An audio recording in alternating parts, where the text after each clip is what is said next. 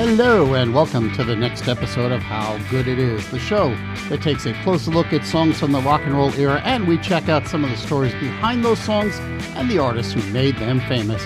My name is Claude Cole and I am still socially distant, so thank you for bearing with me. Remember to check out the website, howgooditis.com, and the Twitter, and the Instagram, and of course the Facebook page, which you can find over at facebook.com/How Good It Is Pod. Hey, caregivers, you get their prescriptions, you make their lunch, and then you call the doctor. You try to give them every minute you possibly can, but do you try to take a minute for yourself? When you help care for a loved one, you work hard to make sure that they're safe and comfortable, but it's just as important to remember to find some time to care for yourself. AARP can help. Find free care guides to support you and your loved one at aarp.org/caregiving. Again, that's aarp.org/caregiving. That's a public service announcement brought to you by AARP and the Ad Council. Here is some groovy trivia for ye today. What song literally came to Johnny Cash from out of the sky? No hints, because this one is fun. So once again, what song came to Johnny Cash literally from the sky? I'll have the answer to that question and the story behind it near the end of the show. Warren Zevon is one of those artists who got so much well-deserved love and respect from music files and professional musicians, but he never quite parlayed it into commercial success the way many of his collaborators did. But in 1978, he, along with a treasure trove of musical talents, put together his third album, which contained his biggest hit, and even that song still didn't manage to crack the top 20. But before we talk about that, we need to back up a couple of years to 1975. Zevon was working with the Everly Brothers on a potential comeback album. He had hired Waddy Wachtel to play guitar as part of their backing band, and one night, Phil Everly saw an old horror movie from 1935 called Werewolf of London. The next day, Everly suggested that Zevon adapt the title into a dance song, which he joked would become its own little dance craze. A little later on, Zevon, Wachtel, and Leroy Marinell were noodling around on their guitars when someone asked him, "Hey, what are you playing?" Zevon told him it was Werewolves of London, which led Wachtel to start howling, and that got the creative juices flowing. Zevon came up with the line, "I saw a werewolf with a Chinese menu in his hand," and they all started kicking in lyrics until they had, something anyway. Call it a comic noir tableau. Zevon's wife at the time, Crystal, managed to get everything written down, but nobody really took the song seriously, and they set it aside. It wasn't long after that. In fact, one account says it was the next day that Zevon's friend Jackson Browne saw the lyrics and thought that the song had some potential. In fact, his take on the song is that of a really well-dressed ladies' man, a werewolf preying on little old ladies. So he sees the werewolf as a little bit more of a metaphor, a debauched Victorian gentleman devoting his life to pleasure and hanging out with prostitutes in the gambling clubs, basically squandering the family fortune. And Browne distilled most of that from the one line, "I'd like to meet his tailor." Most of that insight, incidentally, comes from an interview that Browne did with Rolling Stone in 2003, which would have been the 25th anniversary of the song. Anyway, since Jackson Browne was interested in getting Zevon's name out there, he began performing the song at his concerts. So here is a recording of Jackson Browne playing the song during a radio special at the Main Point in Bryn Mawr, Pennsylvania, that same year. Now this is called the Werewolves of London.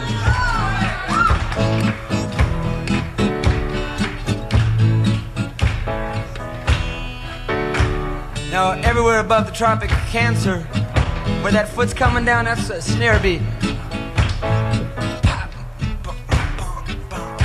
However, down in Jamaica, that's where they put their foot. Now, this song was written by Warren Zevon. Remember the name, Z-E-V-O-N.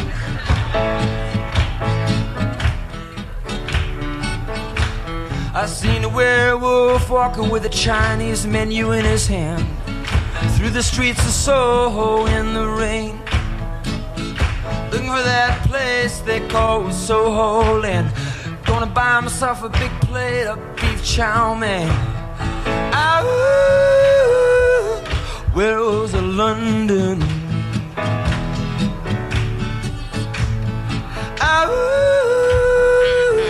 Werewolves of London. Well, he's that hairy-handed gent that ran amok in Kent, and lately he's been overheard in Mayfair. Well, you better not let him in, he'll rip out your lung, Jim. I'd like to meet his tailor. Werewolves of London.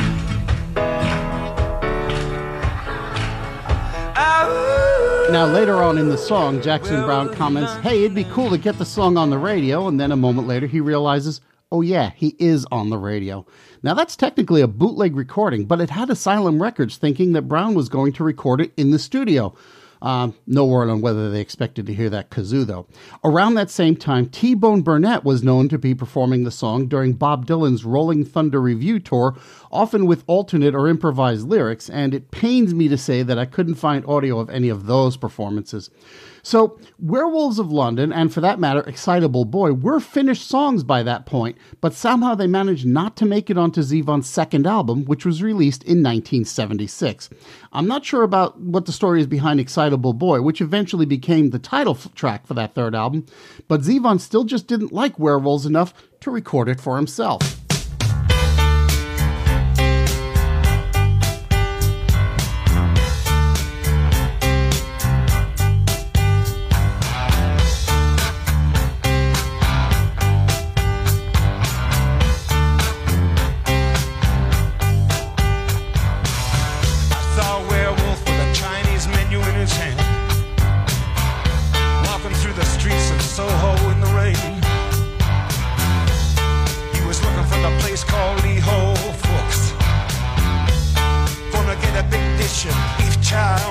Now, as quickly as the original composition came together, that's about how difficult it was for Zevon to get the song laid down in a way that he didn't completely hate.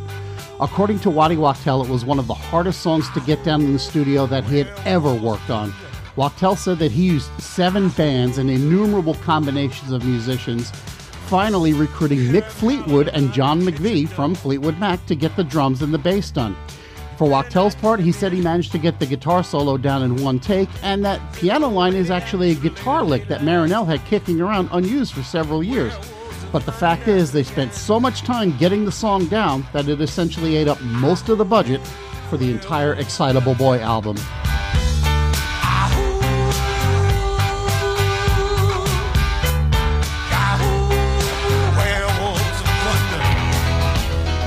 Now, when Arista Records chose Werewolves of London to be the lead single from the album, both Zevon and Wachtel were pretty insulted by the choice. In fact, both of them used a phrase to describe the song that I'm not going to repeat here because children are listening and I don't want them to have to explain it to you. But the bottom line is that they expected this track, Tenderness on the Block, to be the single, or maybe the opening track, Johnny Strikes Up the Band.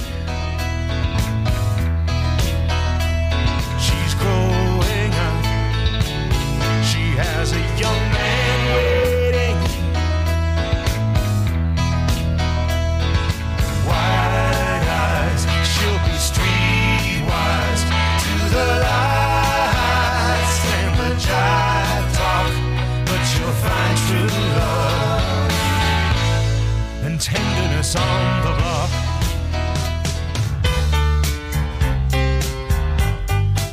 But ultimately the label won out and Werewolves became the only single from the album and Zevon's biggest hit. However, as Zevon himself once said, quote, I don't think it was as big a hit as people think it was. People remember it from year to year more. It's been in movies and it gets trotted out regularly, but it's not as if it sold 4 million copies like a Paula Abdul single. And he'd be right, because as I noted up top, the single peaked at number 21 on the Billboard Hot 100, and so far as I know, didn't chart anywhere else.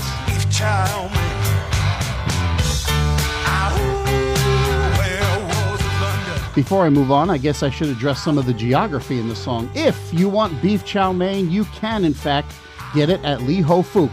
It's been through several owners, but the last I heard, it was still located at 15-16 Gerrard Street in London's Chinatown district, just a short walk from the Piccadilly Circus station. If you take a quick look at the menu, you might have a tough time finding the beef chow mein because it's in the noodles and rice section listed as stir-fried soft noodle with beef. Trader Vic's can be found in the London Hilton Hotel on Park Lane, and of course, if you want to run amok in Kent, there's frequent train service from Waterloo Station.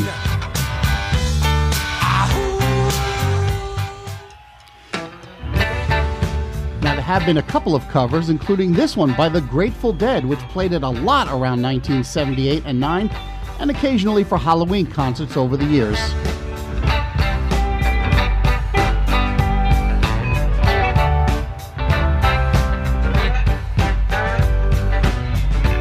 I saw a werewolf with a Chinese menu in his hand, walking through the streets of Soho in a rain. He was looking for the place called Lee Ho Fooks, for to get a big dish of beef chow mein. The werewolves of London.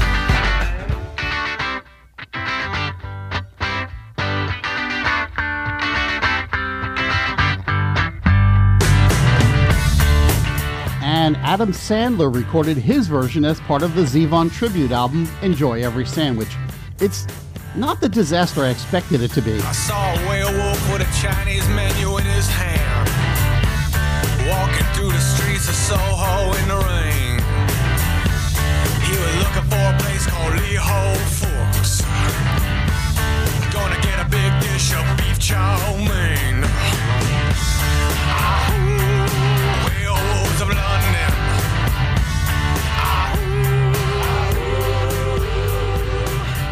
All right, let me get to what's probably considered the most controversial bit of all this. It's not a cover of Werewolves, but it's a sampling.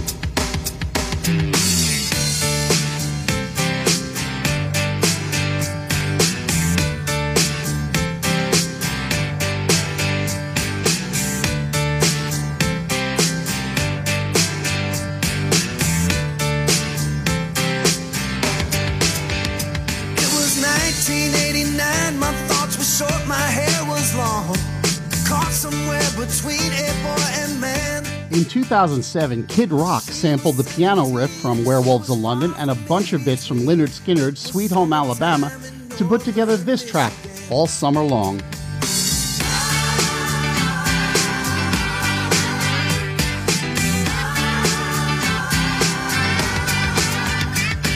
Splashing through the sandbar, talking by the campfire. It's the simple things in life, like when and where. Kid Rock credited all of the writers of both songs plus himself, so that All Summer Long has 8 credited writers. Kid Rock plus the 3 writers of Werewolves and the 4 members of Lynyrd Skynyrd who are credited for Sweet Home Alabama.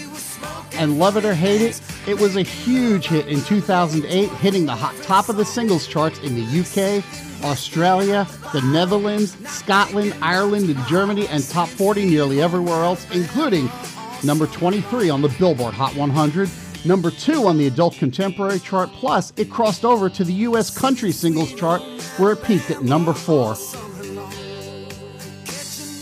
what's the controversy about the song? This is my theory. Did you ever play Spotify Russian Roulette? Spotify Russian Roulette is a game where you load a playlist into Spotify with 5 instances of the Queen David Bowie song Under Pressure and 1 instance of Vanilla Ice's Ice Ice Baby, which, if you don't know, opens up with the sampling of the bass line from Under Pressure. Then you set the playback to random, and if you get Queen, you live. If you get Vanilla Ice, you're out and you lose. I think it's kind of the same thing here. While the opening to Kid Rock's song is a little bit different from Zevon's, if you miss that part and just hear the piano riff, you might think you're getting Zevon, and instead you get Kid Rock. Personally, I don't really care because I like both songs, but let me give you this.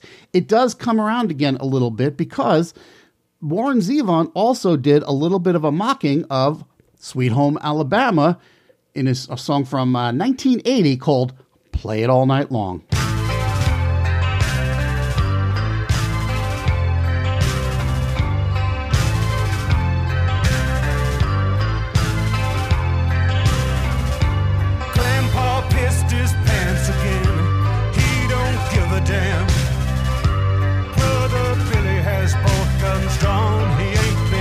Since Vietnam. Sweet Home Alabama, play that deadpan song.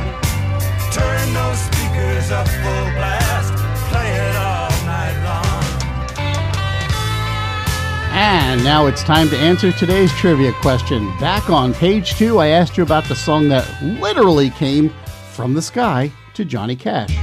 Well, I woke up Sunday morning with no way to hold my head. That didn't hurt. That would be this song, Sunday Morning Coming Down, written by Kris Kristofferson. Johnny Cash told the story about how one fine day in 1969, he and his wife June Carter Cash were at their home in the Nashville area when a helicopter landed on their lawn. And out of the helicopter comes Kris Kristofferson with a beer in his hand, telling the Cashes, "I thought this might be the best way to get the song to you."